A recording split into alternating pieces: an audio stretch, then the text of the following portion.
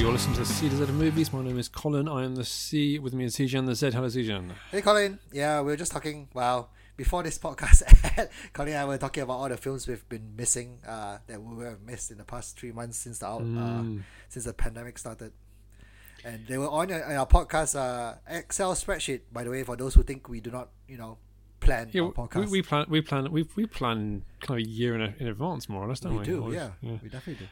So we got the start of the year. I laboriously go through all the film listings and look for the big ones and make some suggestions. And I send to Zijan, and sometimes he replies. I tend to reply to most of them.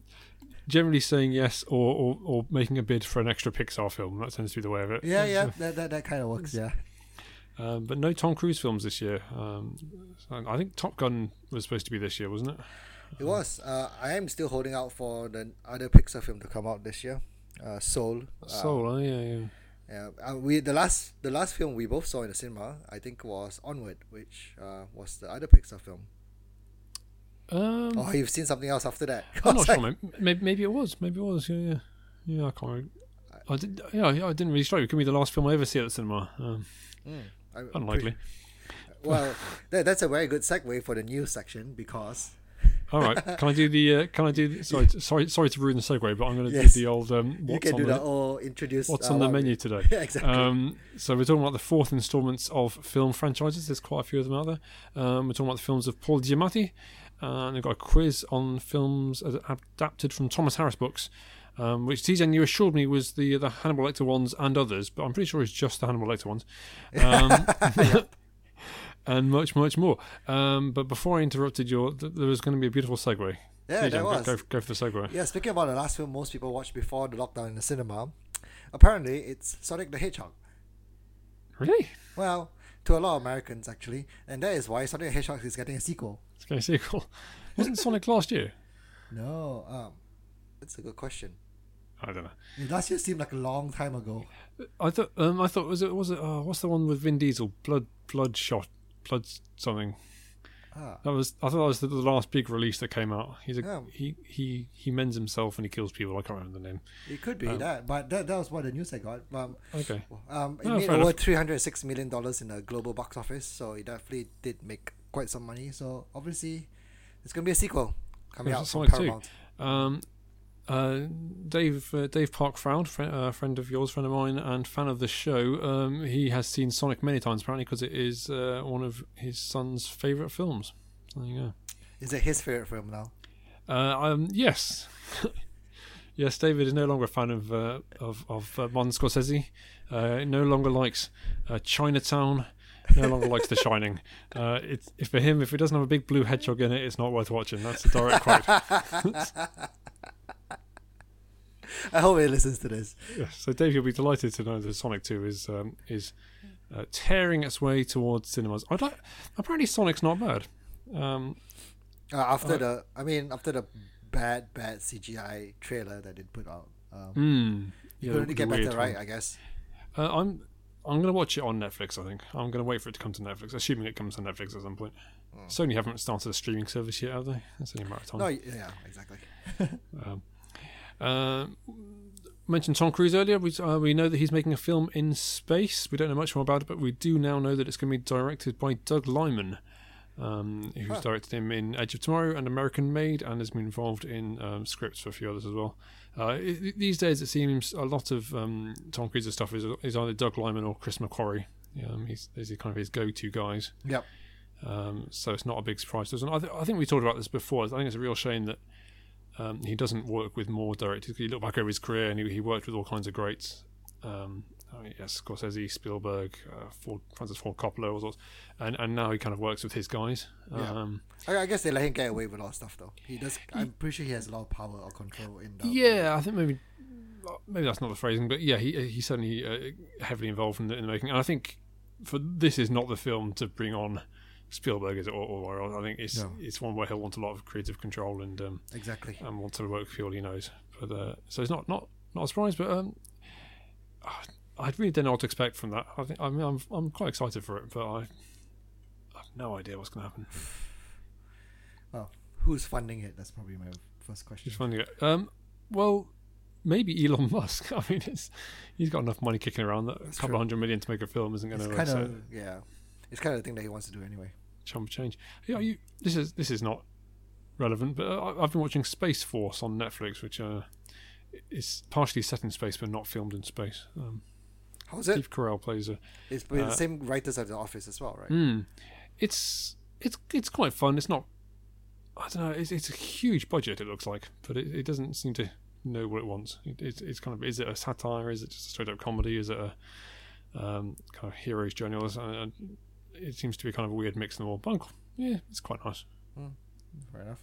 Speaking about Tom Cruise, I say speaking about Tom Cruise because he always reminds me of no, because he reminds me of the Mummy every single time. But back to the whole Universal Dark Universe. The Wolfman was supposed to be in the lineup of this whole Dark Universe that they were trying to tout. It's back on the line, but now with Ryan Gosling to star in a Wolfman remake.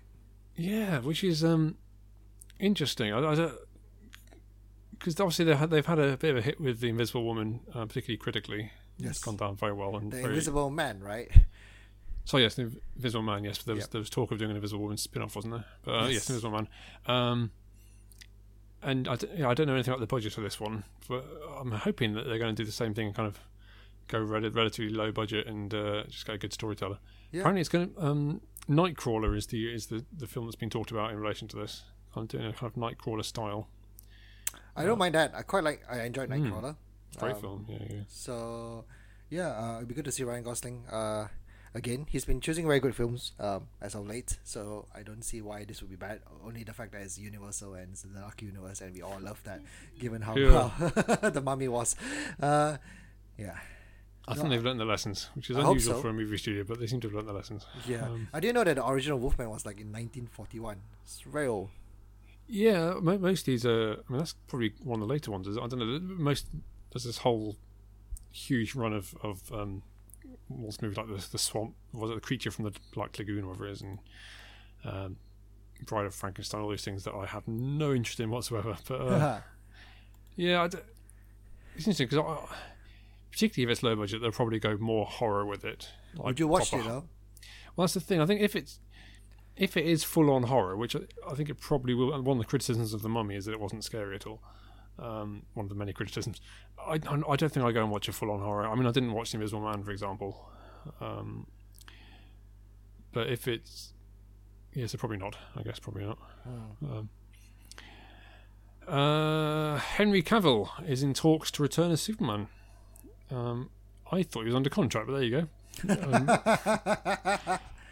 Who knows what's going on there, but not sure yet whether... He's apparently not talking about a Man of Steel 2 at this stage, so it would be either smaller parts or team-up type things. I'm just fascinated by where the DC universe goes from here, because their last three films... I don't think I'm missing any. No, not the last two, because Birds of Prey was rubbish, but Wonder Woman, Shazam, and...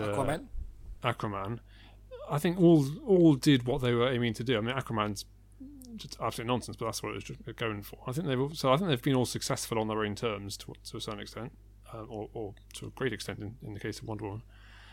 So after some really shocking starts, I think they've kind of figured out what they're doing. But where does Superman fit into that? How much are they going to kind of put it in continuity with things like Justice League, Batman v Superman? Are they doing a soft reboot, or are they kind of... So who knows what's going on with all that? I don't think I mean, it feels like maybe they've got a bit more direction than they had when they were just throwing ideas at a wall, which seemed to be what they were doing for a few years. I think Henry Cavill can make a really good Superman. I think Henry Cavill can make a very good Superman. He does have the physicality of it. So long as he just doesn't brood all the time. Yeah, and he's charming, and he's got that. Yeah, he can do the brooding, but I think he can do the optimism, and he hasn't had his great film yet, I don't think. No, I know. Apparently what they do when the people are auditioning for Superman is they dress them in the Christopher Reeve suit from the 70s, and if they don't look really stupid, they're like, okay, we can move them on to the next stage. Because most people just look like a complete buffoon. But I've seen pictures of Henry Cavill in that suit, and yeah, he looks good. So. That's very clever.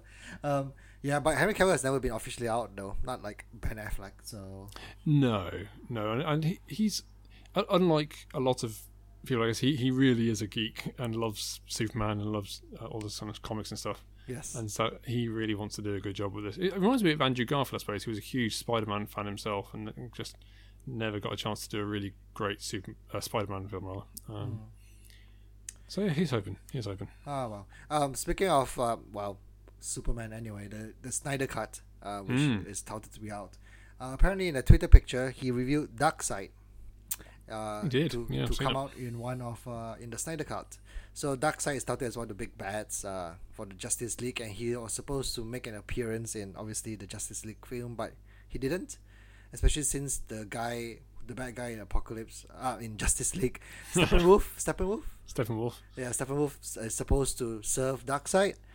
So it's quite disappointing for a lot of people that he didn't show up at all. So, but apparently he will in the Snyder Cut. Yeah, he's teased a few things. I think things that were probably guessed or already known. So there's one character I can't remember. He's some guy in the army who's going to turn out to be Martian Manhunter. Yeah. So they've slipped that through as well. Yeah. So apparently, this HBO Max, which apparently doesn't exist yet, I think, or maybe it doesn't exist here. So I'm still not quite sure how we're getting it. But, I'm interested. And now that David Ayer is doing, having said he doesn't need a Suicide Squad cut, he's now seems to be pushing it more and more on Twitter as well. So, oh, okay. Yeah, it's not like we watch it anyway. So I don't think that's happening. Well, from I follow him on Twitter now, and seeing the stuff he's saying, it feels like he actually the final Suicide Squad film was so completely different to what he'd filmed that maybe there is a good feel under it, but who knows. Paul Feig, or possibly Feig, I think it's Feig, is bringing The School for Good and Evil to Netflix, which is, I think, a school of good, kind of good and evil superheroes. So it sounds a bit like Sky High in some ways. Okay. I don't know much about it, but Paul Feig obviously mostly does comedy. He's best known, I guess, for Bridesmaids and Ghostbusters, maybe Ghostbusters reboot. But he's directed a lot of Office episodes as well, and he's a very, very talented director. So I don't have anything else on that, but it sounds intriguing. Yeah, that'll be interesting.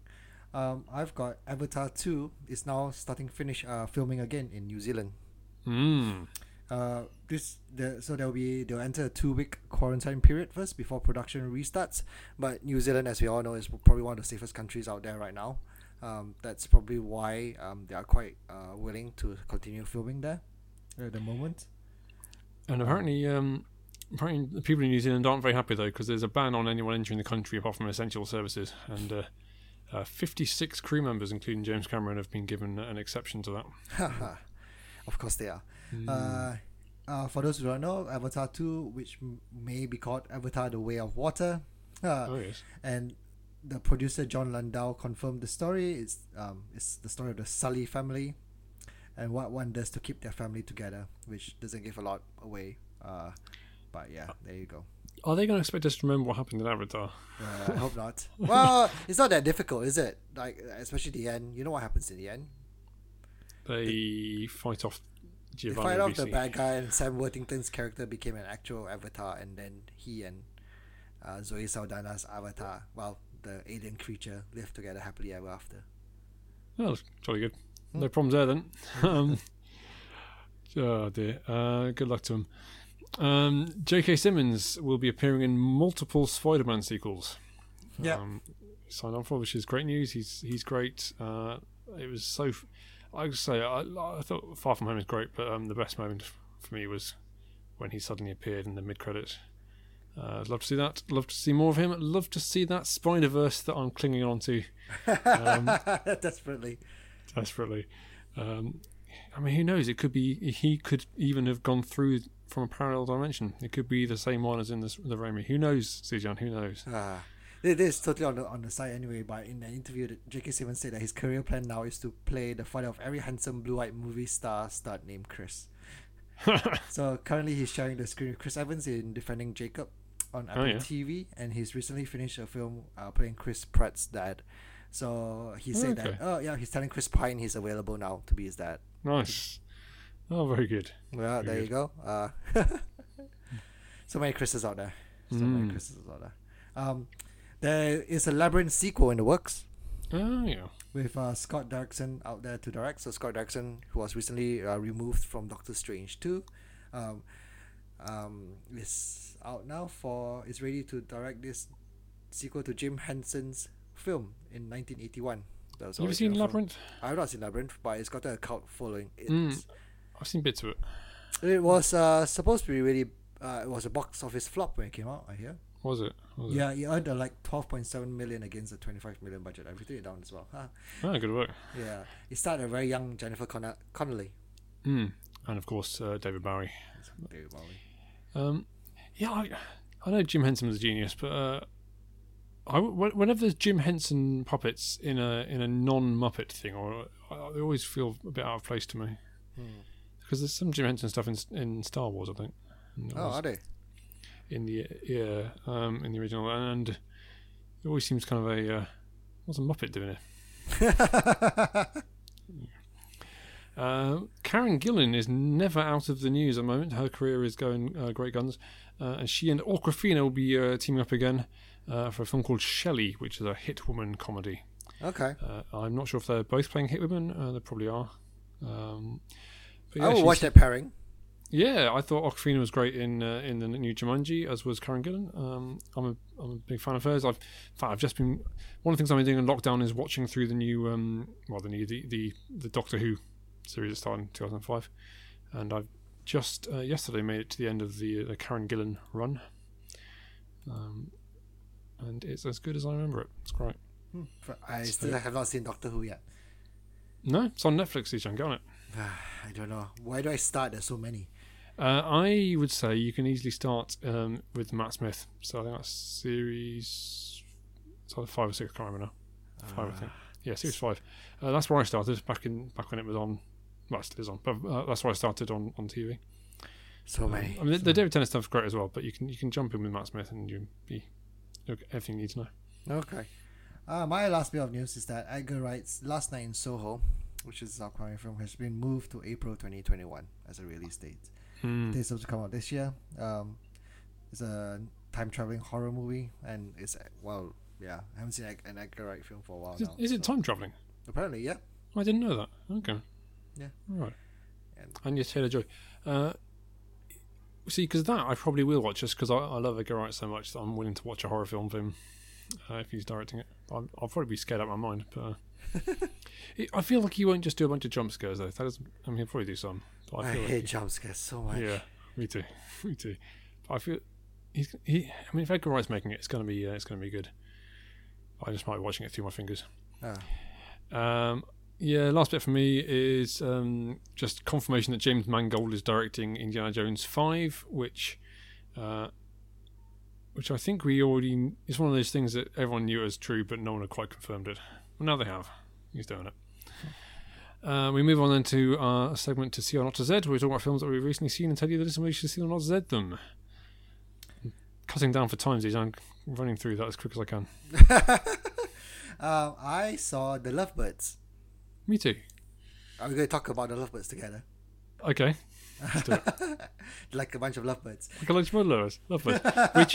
which is about as much to do with Lovebirds as the film is. It's a terrible title. It really is. It doesn't. The title doesn't give anything away of the film whatsoever. It's got nothing apart from towards the end. One guy goes in like, "Oh, you two lovebirds over there." And it's like, is this just because someone realised they hadn't mentioned it yet and they had to chuck it in?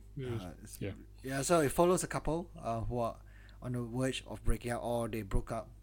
But then they go on a run after witnessing a murder. And on Netflix right now, it stars. I didn't put who was in it. Kumail Nanjiani and Issa Rae. Issa Rae, yes. It's supposed to be. I don't even know what this film is supposed to be. That's the problem. I think I have issues with this film. Like, I'm not sure whether it's supposed to be a rom-com. It's supposed to be a pure comedy. Because if it was a pure comedy, I didn't find it particularly funny in any way, or any shape or form. I thought I was going to watch something lighthearted, and it was it took me quite a while to drag myself through that thing. Yeah, I think I didn't feel it quite that bad, but yeah, it didn't feel like it knew what it was. It was, I think, for me, it was a showcase of two very funny actors, but just with a pretty average at best script. So I think they did the best they could with the material they had. But yeah, it's quite a heightened comedy, but doesn't. Yeah, you're not sure what the point was. I don't know if you saw Date Night on Steve Carell and Tina Fey. It was quite similar to that in some ways, I suppose. Yeah, it feels similar to that. I would just say that if people want to watch something like this, you should watch Game Night, because that's much better.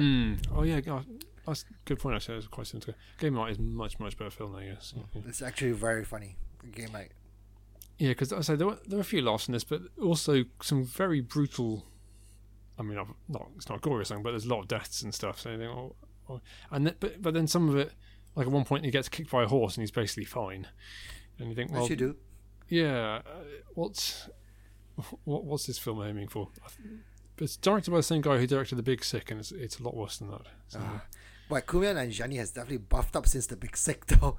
He has. Although he wears jumpers in this one, so I guess he's not supposed to be buff in this. But I guess it must have been around time of filming Eternals. So. Yeah, it's insane. He has definitely.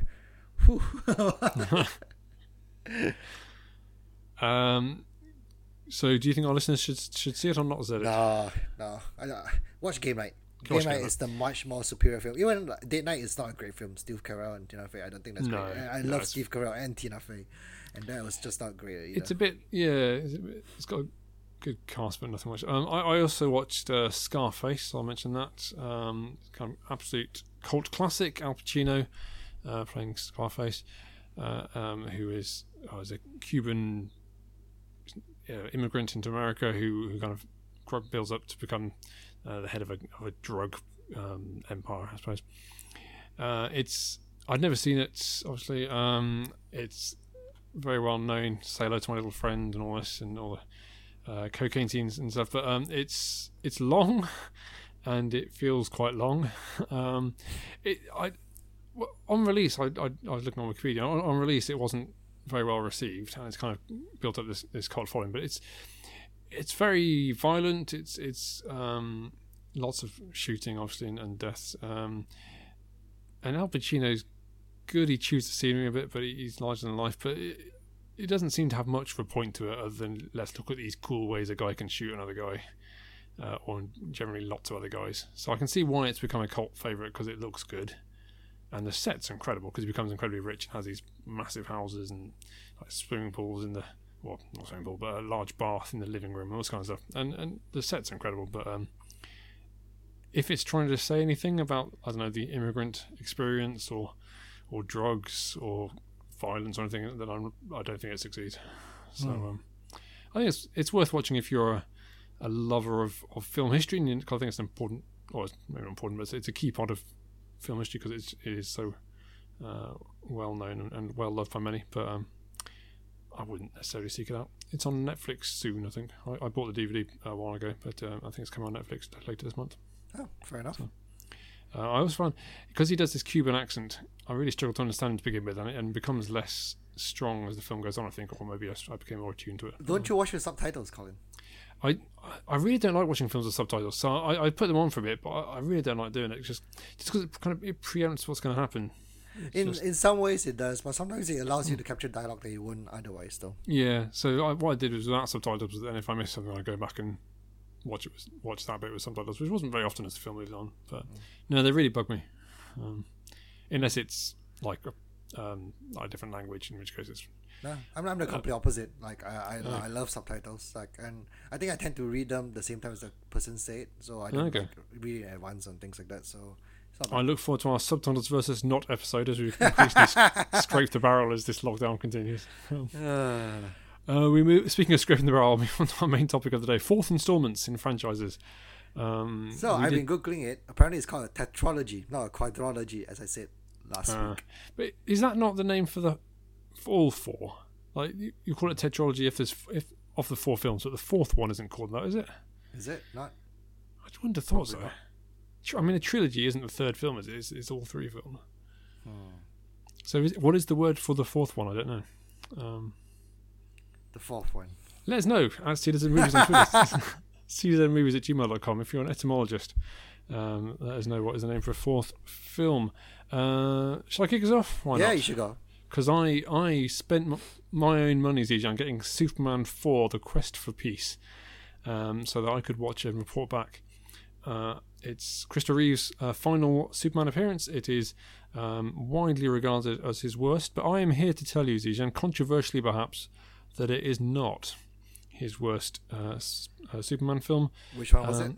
It is his third worst Superman film. It's not as bad as Superman 3, in my view. So Superman 4, incredibly low budget. So the rights have been bought by this basically cowboy studio.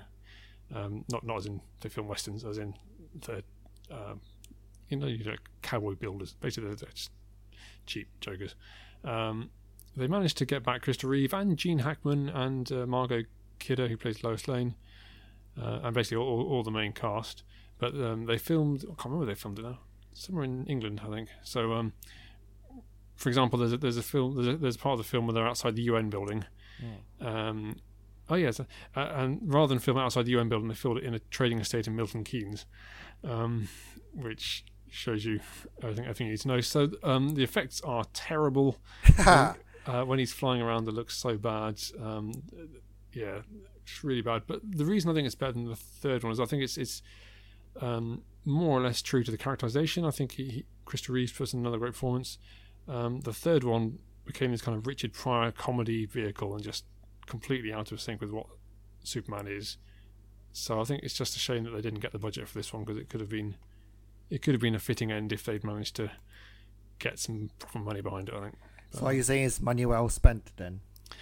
Well, for the small amount of money they spent on it, I suppose it killed the Superman franchise for... it basically did... I suppose it came out in, I think, late maybe 79, something like that. 79. And then... it came out in the 80s, mid-80s. And then Batman 1989 came out. So it must have been late 80s, and then Batman 89 came out a year or two later and just changed the game and killed off Superman for a long time. Yeah. But yeah, I thought the thing I said to you, Zijan, would be fun just to rank where these fourth films come in the first four, and I'm going to say third for this one. You don't need to bother watching it, to be honest. Okay. That's good. Yeah, completists only. I think Superman 1 and 2 are worth watching. But so when we started, I was starting doing the list. I may have misheard what you said about this last week. Are we supposed to be looking at films with only 4 entries in it, or more than 4 entries, and we're just looking at the 4th film in it? Yeah, it can be more. Yeah. So I've only picked out the films with only 4 entries in it. Oh, okay. But that's fine anyway. So because we can still talk about them, because they still count. Yep. And I'm going to talk about Toy Story 4, or not talk much about it because we spoke about it before in our podcast, actually. Sure. Which I'm going to direct it to.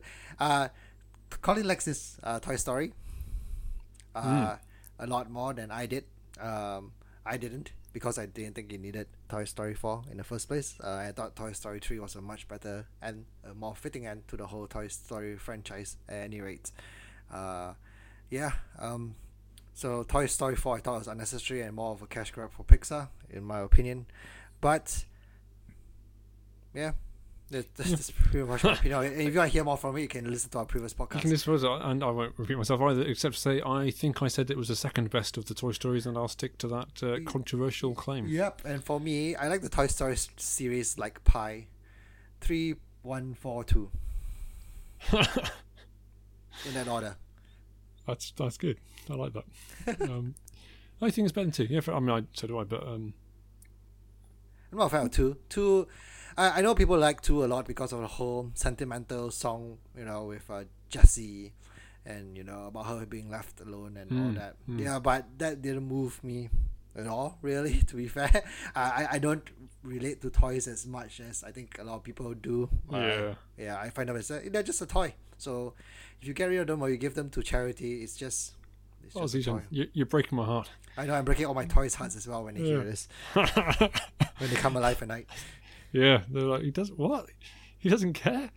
I think, as I always say every time Toy Story 3 comes up, but it's trying to do the same thing that the House at Pooh Corner is doing, but it's not doing it as well. let's go for Mission Impossible Ghost Protocol then. I'll try and cover the ones that have got more than 4 installments, and then between yes, please, because I don't have them. We'll take them up. So this was they're all fourth, but this was J.J. Abrams' first live action film. Was that true? First live. In fact, wait a minute. Was this from Brad Bird? Oh, forget it. I should have done some research.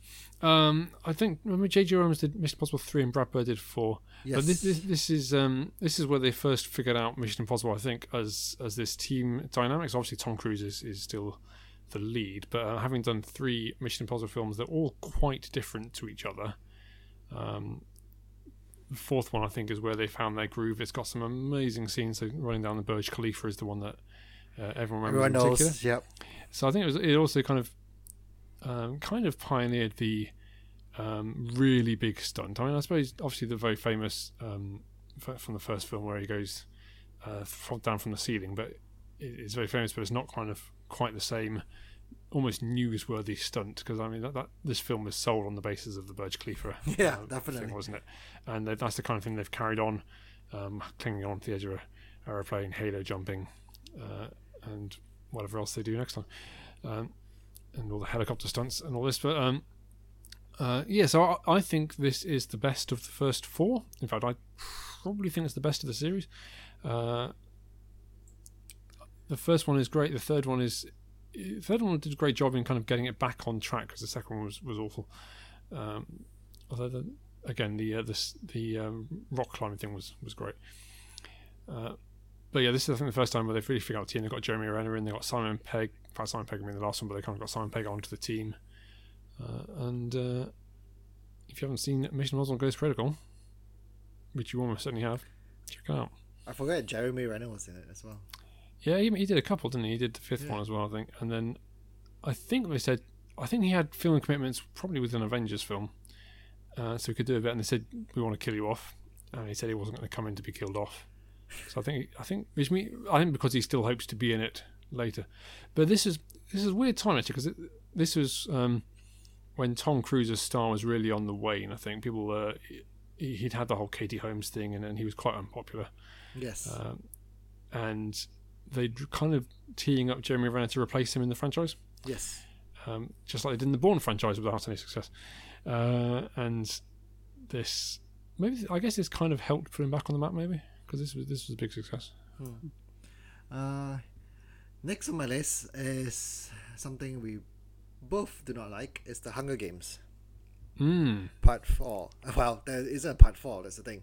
So so there was a time when a lot of films were following the Harry Potter formula. So Harry Potter took the last book, and instead of filming it, putting that into one film, they split out into 2 separate films. And I think a lot of other series decided to take a leaf out of that book, really. Twilight did that, which was awful.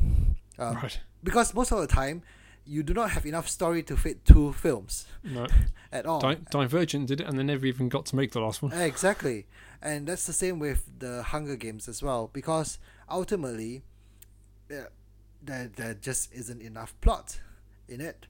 So you'll end up with one film being lacking, and one film being extremely rushed at the end. And that's what happened with both. I guess probably speak about Twilight now, because there's the 4th one as well. In the series. So in the Hunger Games, for example, and I know both of us hated the ending of the Hunger Games in the books as well. Yes. Yeah. They split the last book. So the first part was Katniss in hiding, before trying to invade the main District 1, I think. And then the second part was probably the capital, was it? The capital, yeah. And then the second part was basically just the whole invasion of the capital. And what happened was that the first part of it was just infinitely dull. I must admit, I never watched the 4th one. I don't think I made it all the way through the 3rd one. Yeah, because it was so boring. Nothing happens. That's the thing. Nothing happens because in the book alone, you need the first part and second part for there to be something to happen. It's so, by splitting out to 2 bits, it just does the film's no favor whatsoever. Much though, so I loved the first film. I loved the first book. I say like you, I really didn't like the ending, but but let's be honest, The Hunger Games is no Harry Potter. These are not characters that have that same depth and emotional resonance, I think. So whereas Deathly Hallows Part 1 got away with doing it was, I think some people found it quite dull. I didn't. I thought it worked, but that's because we know and love these characters. Katniss is a decent character, but I don't. Yeah, Gale and Peter and whoever else, I just don't care. Well, Peter was stuck in bed for a long time, wasn't he? Yes, he was. Yeah. And then Gale killed Prim. What was that all about? Anyway. Anyways, if I had to rank this, 3 is still the worst, but 4 is the close second worst. Yeah, but that's the thing, because nothing happens in 3. Yeah, fair enough. Here's a little quiz question for you, Zijan. Okay. I'm not sure I would have got this right. I had to look it up. What is the 4th James Bond film? Whew. I don't even know who was the 4th James Bond film. It was still Sean Connery. Oh. The film, I'll tell you, it was Thunderball. Huh, I wouldn't know that. No, so the first one was obviously Dr. No, then From Russia with Love, then it was Goldfinger, which is where they really figured out James Bond, I think. So a lot of the stuff, the gadgets, the one-liners, the henchmen, the weird evil villain, a lot of that, I mean, I guess some of it was already there, but a lot of that kind of got cemented in Goldfinger. Thunderball is the next one, and let me tell you, Zijan, it has not stood up well. It's I think it's got its fans, but I watched it only once a few years ago, but I found it incredibly slow moving. There's an underwater fight where they're in scuba suits, and I don't know how long it really is, but it felt like it was about 40 minutes of people slowly throwing stuff at each other underwater. It really drags. I mean, which is surprising because I say Goldfinger was a huge success. They really got it right for that one, and then Thunderball not so much. So I'd say it's probably the 4th. I think it's probably the worst of the first 4. I would probably say. So I think Goldfinger definitely the best. Yes, it's the worst of them. Interestingly, if you've ever seen Never Say Never Again, which is famously the James Bond film that was not made by Eon, so it's not an official James Bond film, but it was somehow they managed to get the rights, and they brought back Sean Connery when he was much, much older. It's based on the same book, so it's the same plot as Thunderball. And my other controversial opinion for the podcast, Zijan, it's better than Thunderball. Fair enough. Come at me, James Bond fans. Speaking of 4 films which are the worst okay in the list, I've got Batman and Robin. I didn't know it was going, but yeah, good old Batman the worst. Robin. Yes, I think no arguments from anyone there. No arguments there whatsoever. Yeah, the Batman credit card which you love so much, Colin. Yeah, that pretty much ended the whole Batman series for them. And it took at least a decade before Christian Bale came back up with his own Batman Begins to reinvigorate the whole series again. Always, I'm not sure it was a decade. I think it was maybe 8 years, but it's always a lot closer than I think. Looking back, how they turned it around. Was it 8 years? I think Batman Robin was 97, and Batman Begins was 2005, I think. But because it feels so like completely different eras, doesn't it? It feels like they're a long, long way apart. So different. I mean, like even within the films, the first 4 itself, they feel very different. The Batman and Robin definitely stands out as completely different from the other 3. Yeah, it's interesting because you can kind of with the third one, it was quite a dramatic change when Tim Burton stopped making them, and Joel Schumacher killed them. But yeah, this is a jump further from that. What do you think is the worst part of Batman and Robin? What, like Mr. Freeze's puns? Oh, that's pretty bad, isn't it? I think Uma Thurman might be the worst part. That's Poison Ivy. She's so bad. But then the back credit card's also really bad. Summers to choose from. It's awful. Anyway, if I want to rank the first 4 Batman, it should be 1, 2, 3, 4. Yeah, I might go 1, 3, 2, 4 because I think when it was Jim Carrey and Tommy Lee Jones, I quite like. It was very, very different to the previous ones, but I really don't like Batman Returns when it's. I like Michelle Pfeiffer though. I think Michelle Pfeiffer is great as Catwoman. I think we've talked about this before, but I have a real problem with this trope, I guess, of she hits her head, she kind of has this brain damage effect for her, and that makes her sexy. I find that such a weird misogynistic wrong thing, which no one else I've ever spoken to seems to care. So maybe it's just me, but I just find that such a weird thing. Rocky IV. If you're listening, Richard, and I think you're probably not, you're a big fan of my friend Rich. You're a big fan of Rocky IV to the extent that you gave me a poster of it once, because you know that I'm not a huge fan of it.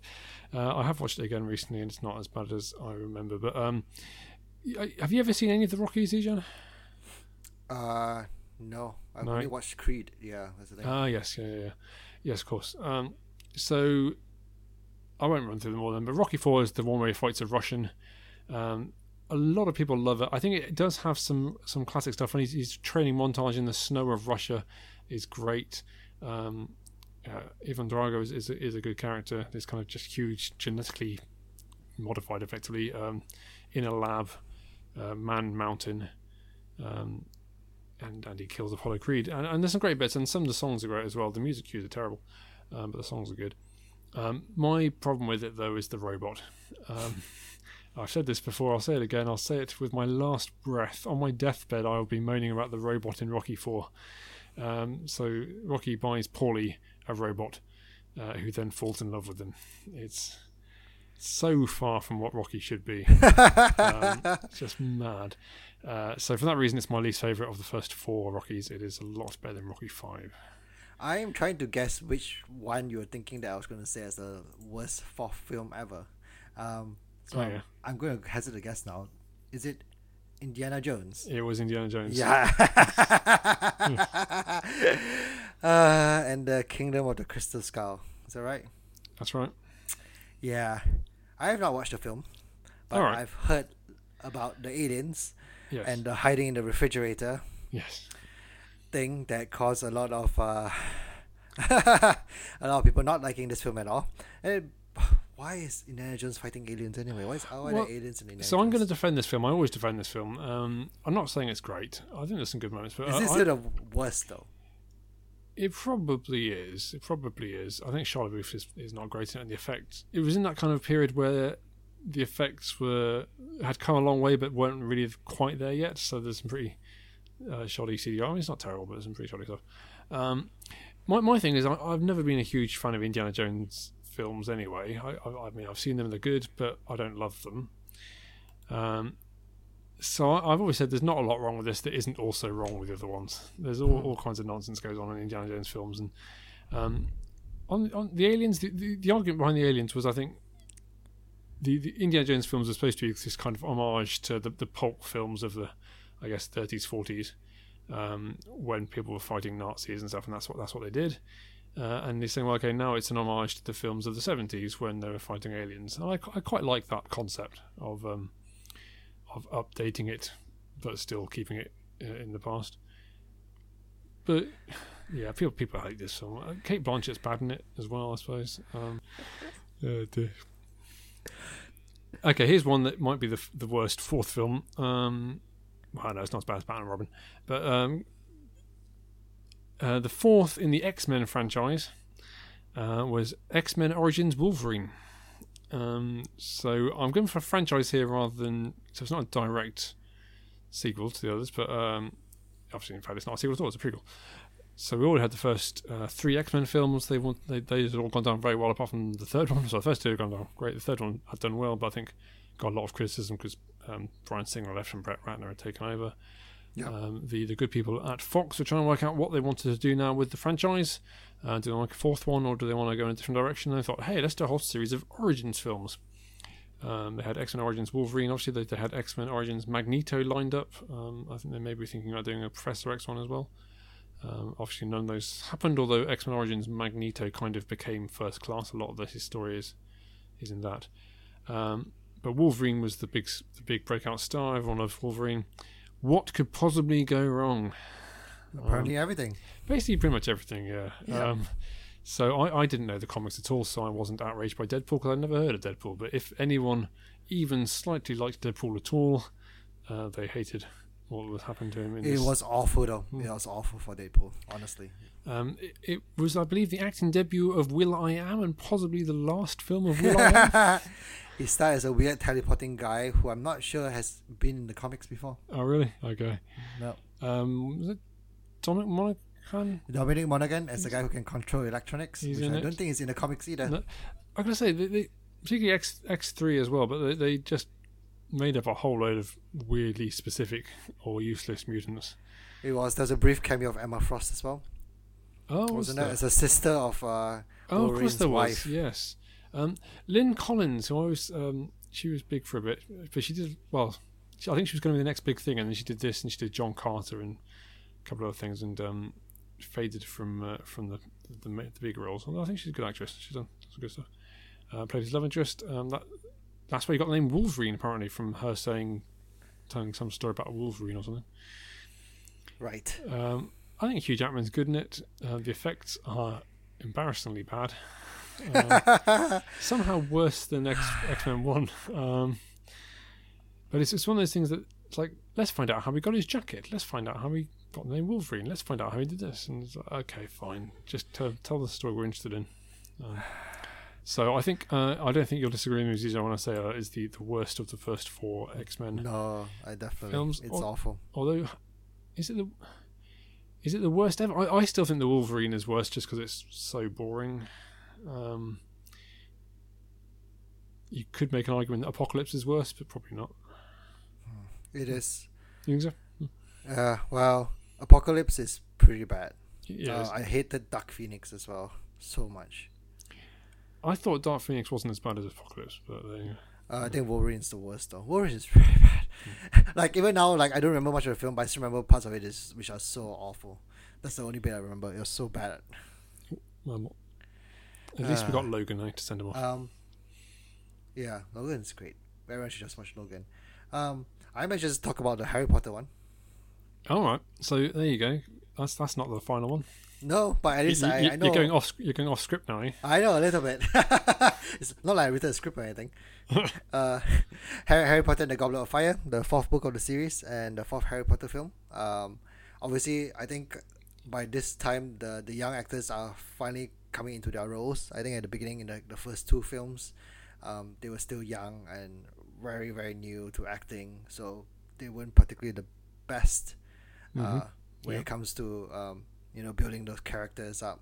But I think around like the 3rd, 4th film, because there was a change in directors as well, because Chris Columbus left after the 2nd film. I think Alfonso Cuarón came over to take over the 3rd film, so there was a distinct change in tone of the film as well. It became a lot darker, and obviously the books became a lot darker as well. But even so, the third film especially was a huge distinct change in tone compared to the first 2 films. And I think it carried on from then on as well, like the 4th film and moving forward. And was it David Yates, the 4th one? Yeah, I think so. It's David Yates. I think he directed most of the later films as well. Yeah. And he carried on throughout the rest of the series. And obviously, Fantastic Beasts, I think he does as well. And I think book 4 is obviously the first one where there was a major death in the whole series, with the death of Cedric Diggory. I am still annoyed that they ruined the entire maze in the Triwizard Cup. Did they? Because in the book it's so much better, and in the film they're just dodging plants. Okay. Yeah. In the book they were like, there was a sphinx and they had to answer riddles and stuff like that. There were like different challenges within the maze, and in the film they were just dodging plants. They were just reaching out and grabbing them, which I was so annoyed by. But I have to say, I prefer the tone change that the new Harry Potter series ended up. And obviously, as I said, the actors are so much better now in this. So if I were to rank it would be 3 and 4 would be higher than 1 and 2. Oh, absolutely. Yeah. Well, I don't even have 1 and 2 on DVD. I've got the rest. I think 1 and 2. It's just kind of magic and just poor acting and not the right direction. So I think. Yeah, I can see why they kept David. It's almost a bit like Mission Impossible 4, I suppose. They kind of figured out what they're doing by the 4th one, which you think you shouldn't take 4 films to figure out what you're doing, but there you go. I'm probably rank this the best of the first 4. I think I like Prisoner of Azkaban slightly more. Yeah. Only because I hated the maze scene. Right. It really irked me so much. Yeah, it's my favourite bit as well. I think the 4th is my favourite book. It's the first Harry Potter I read, actually, weirdly. I'm not sure what. I think it was the summer of 2000. What happened? What happened? Well, I don't know. If I was like, oh no, I'm far too old for Harry Potter at the age of 13 or something. And then in the summer of 2000, I was on holiday in Ireland, and the book had come out, and I think Simon had read it, and I borrowed it and thought, oh, this is amazing. I think it helped that it started off with a sports tournament. That got me into it. Dear. So I've got a few here that let's jump onto these. So where they do the trilogy and then they bring it back many years later, and as a kind of a soft reboot. So I've got a couple that are soft reboots, which I think still count. So Men in Black International is the fourth film in the Men in Black franchise. We thought they were done. In fact, even the third one, there was a long gap between 2 and 3. But the fourth one basically jettisoned almost everything. I think they keep Emma Thompson, but that might be it. I can't think of any other connection. And my goodness, it's terrible. It's such a shame because with Chris Hemsworth and Tessa Thompson, I was looking forward to this being a kind of the Jumanji of its year, a kind of a great soft reboot, great cast, and this is going to bring it back and it's going to be amazing. And it was just awful film. Not funny, not clever. The characterization was Chris Hemsworth was doing this thing that he loves to do now that I just find very frustrating. It's kind of, I think the comedy which worked in Ragnarok but did not work in Endgame and didn't work here. Tessa Thompson just doesn't have enough to do. The material's awful. Rebecca Ferguson's barely in it. She does a little bit. Just a huge disappointment.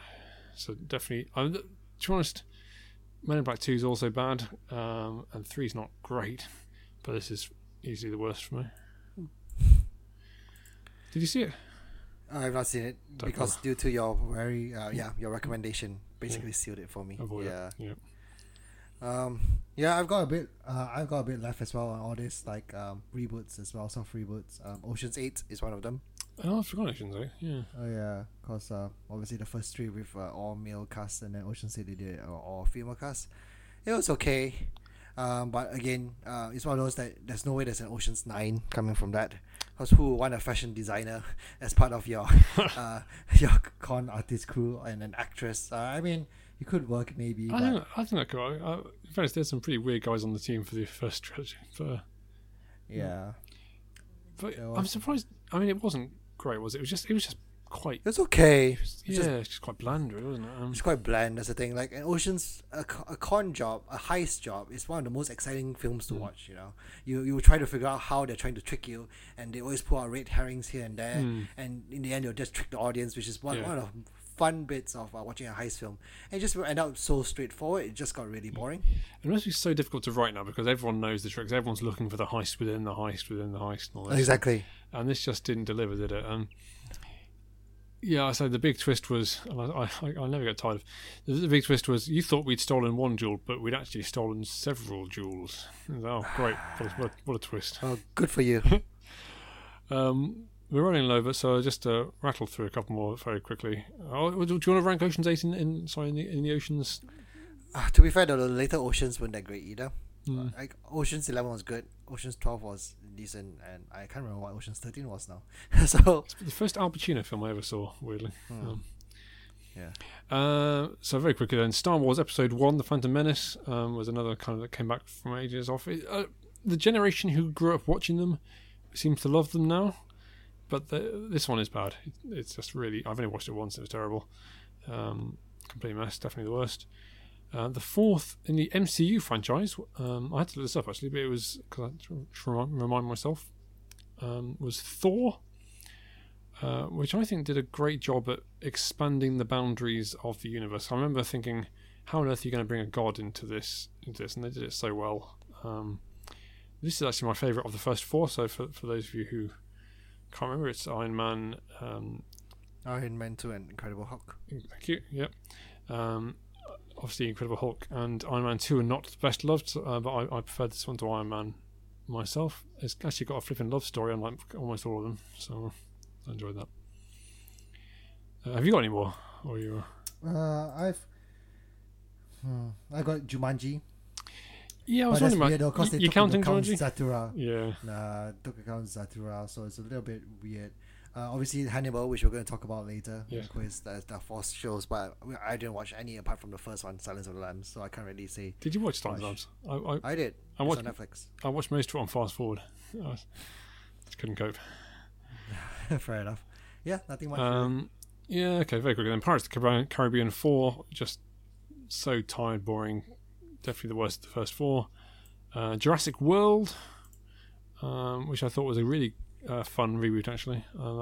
Unlike better than Jurassic World 2, which is now on Netflix. Which is now on Netflix, yeah. Yeah, that was really disappointing. I thought a lot of people don't like Jurassic World, but I thought it brought it back very nicely, and it was a fun way of doing it. I've not seen Jurassic Park 3 in Venice, so I don't know. So I can't rank that. But I'd say it's definitely worse than the first. No, actually, yeah, let's say it's third, because why not? And Terminator Salvation. So after they've done, it's a bit like Origin Wolverine, I suppose. They've done 3 in a row and thought, well, what else can we do with this? Tell you what, let's make a really boring bad one. The thing I remember most is Christian Bale shouting at the tech worker. The guy who's in his eye line.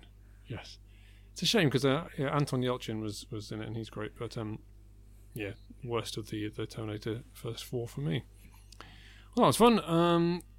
We move on, Zijan, to Actor Factor, where we're talking about the films of Paul Giamatti. Do you want to kick us off?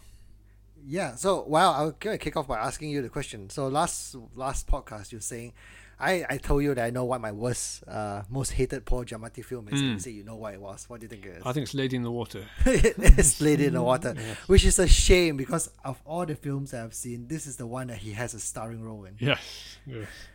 Yeah, which is a shame. But only because this was back when M. Night Shyamalan was doing very badly. Yes, he was probably obviously had the huge hits, and now he was scrabbling around with exactly, and he played himself as well. He wrote himself into this film. Oh yeah, he usually cameos, doesn't he? But not usually as himself. No, he gave himself a starring role, not as himself, but he acted as an aspiring writer who finds out that he writes.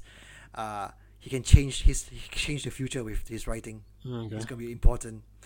Well, basically, M. Night Shyamalan thinking a lot more about himself than the rest of the audience does. Yeah, it's just awful. Lady in the Water. I think I spoke about it before. You have indeed, yes. Not a fan. I've not seen it.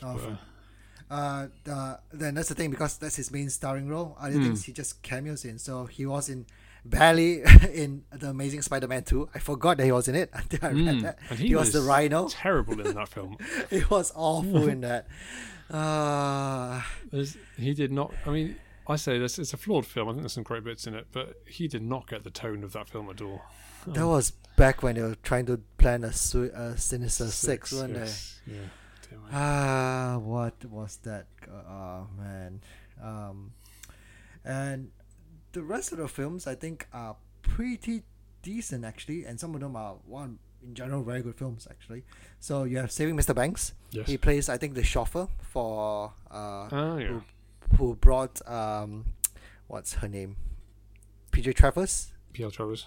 Yeah, P.L. Travers to see Walt Disney.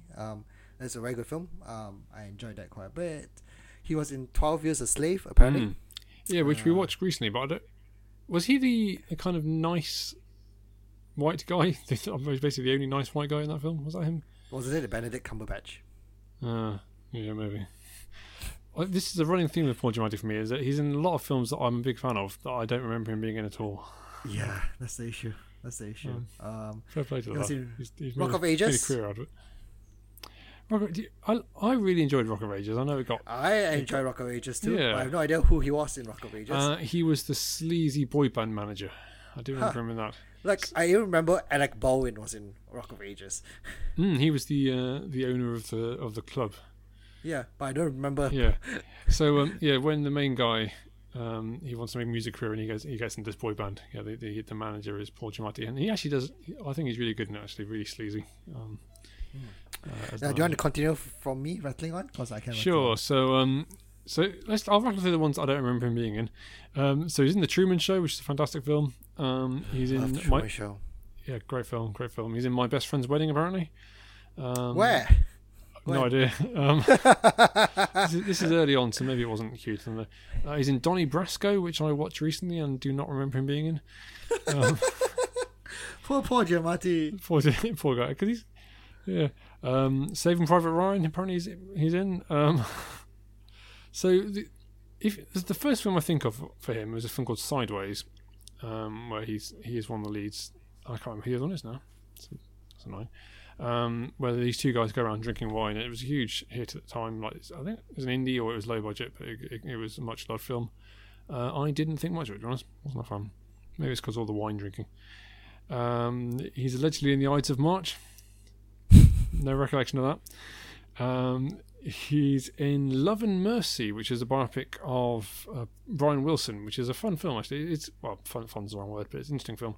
Because there's two different periods of Brian Wilson's life. He's the lead singer of the Beach Boys and musical genius, but had all kinds of mental problems, which this film explores. But he's played both by Paul Dano when he's young and he's recording Pet Sounds, for example, and also by John Cusack when he's much older. And you could barely choose two actors, or two white actors, I suppose, who look less like each other than these two. But I mean, they both kind of look a bit like Brian Wilson, but they do not look like each other. Paul Dano has a very unique look as well. He does. He does. And actually, he looks a lot like Brian Wilson at that age, actually. So they did a good job on that. I'm also going to mention Sabrina, because it's quite a curious film. Not connected with the Teenage Witch. But it's a remake of the film starring Audrey Hepburn, Humphrey Bogart, and I think William Holden. I'm not sure, which is a really nice film. Audrey Hepburn plays Sabrina, and these two guys are her love interests. Basically, it's a bit of a love triangle. It's a good film. I recommend that. They made a sequel, not a sequel. They made a remake, starring Harrison Ford. And I guess Paul Giamatti. He may even have been. Is there somewhere? He may even have been the main guy. It's been a while since I saw it. I can't remember. Poor guy. And he's also. They made a film of Romeo and Juliet a few years ago, which starred Haley Steinfeld and some guy. I can't remember the guy's name. But it was written by or adapted by Julian Fellows. He was in it. And he's in it, apparently. I think, in fact, he plays Friar Lawrence. I do vaguely remember that. It's pretty. To be honest, considering it's like Julian Fellows is this huge attraction. It's pretty unmemorable. I mean, as Romeo and Juliet adaptations go, it's fine. But Douglas Booth, that's the guy. But it's fairly unexceptional. I think Haley Steinfeld's amazing, but not so much in that. She was nothing to write home about. I think I'm out. Yeah, and for just the last bit, he was in Fred Claus as well, an animated film which is severely underrated because it's actually pretty good. Is that the one that got Oscar nominated? I don't know. It's the one with Santa Claus's sons, but it's actually really good. Surprisingly, yeah. Oh, so, Man on the Moon as well. He's apparently in. Of all those, what's your favourite? The one which barely has Paul Giamatti in. Yes. So I love Saving Private Ryan. I also do like Rock of Ages a lot as well, though. So I'm probably going to go Truman Show. Truman Show is great as well. There's some really great films. He has starred in some very good films. He's done small. He has barely appeared in some very good films. Very little in some great films. Just because I mentioned Haley Steinfeld, The Edge of 17 is now on Netflix, and if you haven't seen it, I strongly. Oh yeah, that's the one you've always been recommending to me. Yeah, so I need to watch it. Check it out. It's one of my favourite films of the last few years. Okay. Next time we're going for a look back in Oscar, and we are looking at No Country for Old Men. So one of the more recent ones, I guess. Well, it's probably more than 10 years ago now, but that's also coming to Netflix. So we're going to watch that. Exactly. I've not seen that before. Yeah. So we move on then to our final segment, the quiz. We have been alternating victories these last few weeks, Ejan. So you pull ahead and I pull it back. So it should be my turn now, right? Should be your turn. In fact, basically, we're just winning the ones that we choose the topic for, it seems. But and you have chosen for us Thomas Harris books. So do you want to kick us off? Yes. So which of the films did Thomas Harris himself wrote the screenplay to? Oh, that's a good question. And I did see this, but I'm struggling to remember. Was it Hannibal? No, it's Hannibal Rising. The last film. The Silence of the Lambs was, and I'm sorry for this question, was only the third film to win Oscars for Best Picture, Best Director, Best Actor, Best Actress, and Best Screenplay. Name the first two films. Name either of the other two films. One Flew Over the Cuckoo's Nest. Very good. Yeah. The other one was It Happened One Night. I've not seen that before. Maybe we should do that for Look Back Oscar. Yeah, right. Actually, I've not seen either before. Oh, well, there you go. There's two lined up. I've got them both on DVD, so I'm laughing. Yeah. Number 2. Which actress replaced Jodie Foster as Clarice Sterling? Julianne Hannibal? Moore. Yeah. What a great actress to have to replace someone, by the way. I'm going to apologise for this question as well. Question 2. In Manhunter, how was Hannibal Lecter's surname spelled? Lektor? Oh, no. Lecktor. Oh, man, that's... No idea why they changed it, but there you go. Gosh. Okay. Number 3. The name Red Dragon comes from the painting The Great Red Dragon and the Woman Clothed in Sun of which British painter? Was it Hogarth? No, it's Blake. Was it? Okay. William Blake. Same book. Parents will be so disappointed. They will be very disappointed. They won't be listening. By what nickname was the killer in Red Dragon originally known? The Tooth Fairy? Very good, yes. Yeah. Question 4. The first of all the Hannibal series, Manhunter, is based on which of Thomas Harris's books? Red Dragon. Correct. Who played Hannibal Lecter in Hannibal Rising? That's the one with the weird name. Ulio? Oh, good enough. I'm feeling generous. Gaspar Ulliel, or how you pronounce that. But yeah, good enough. Question 5. Who directed The Silence of the Lambs, winning Best Director at the Oscars? Jonathan Demme. That's correct. Okay. I think I won already anyway, right? No, it's 3-3, and this is your last question. So what? So here we go. Which actor played Mason Verger uncredited in the 2001 film Hannibal? It's Gary Oldman, right? It is Gary Oldman, isn't it? Yes! You've maintained the pattern. Yeah. And here's, I don't know if it's going to work, but because these are all about films that haven't come out yet. Next time, Chris topic, films that have been delayed from this year. What? That's like everything. All right. Well, I think it'd be fascinating to do a round on films that haven't come out yet. Oh, this is going to make me so depressed as well. Yeah, that's true. What is the main topic for next time, Zijan? Because we have so much ideas, Colin. We're going to list all the films beginning with letter E. We got 21 more of these to go, so buckle up. Exactly. See you then. Bye.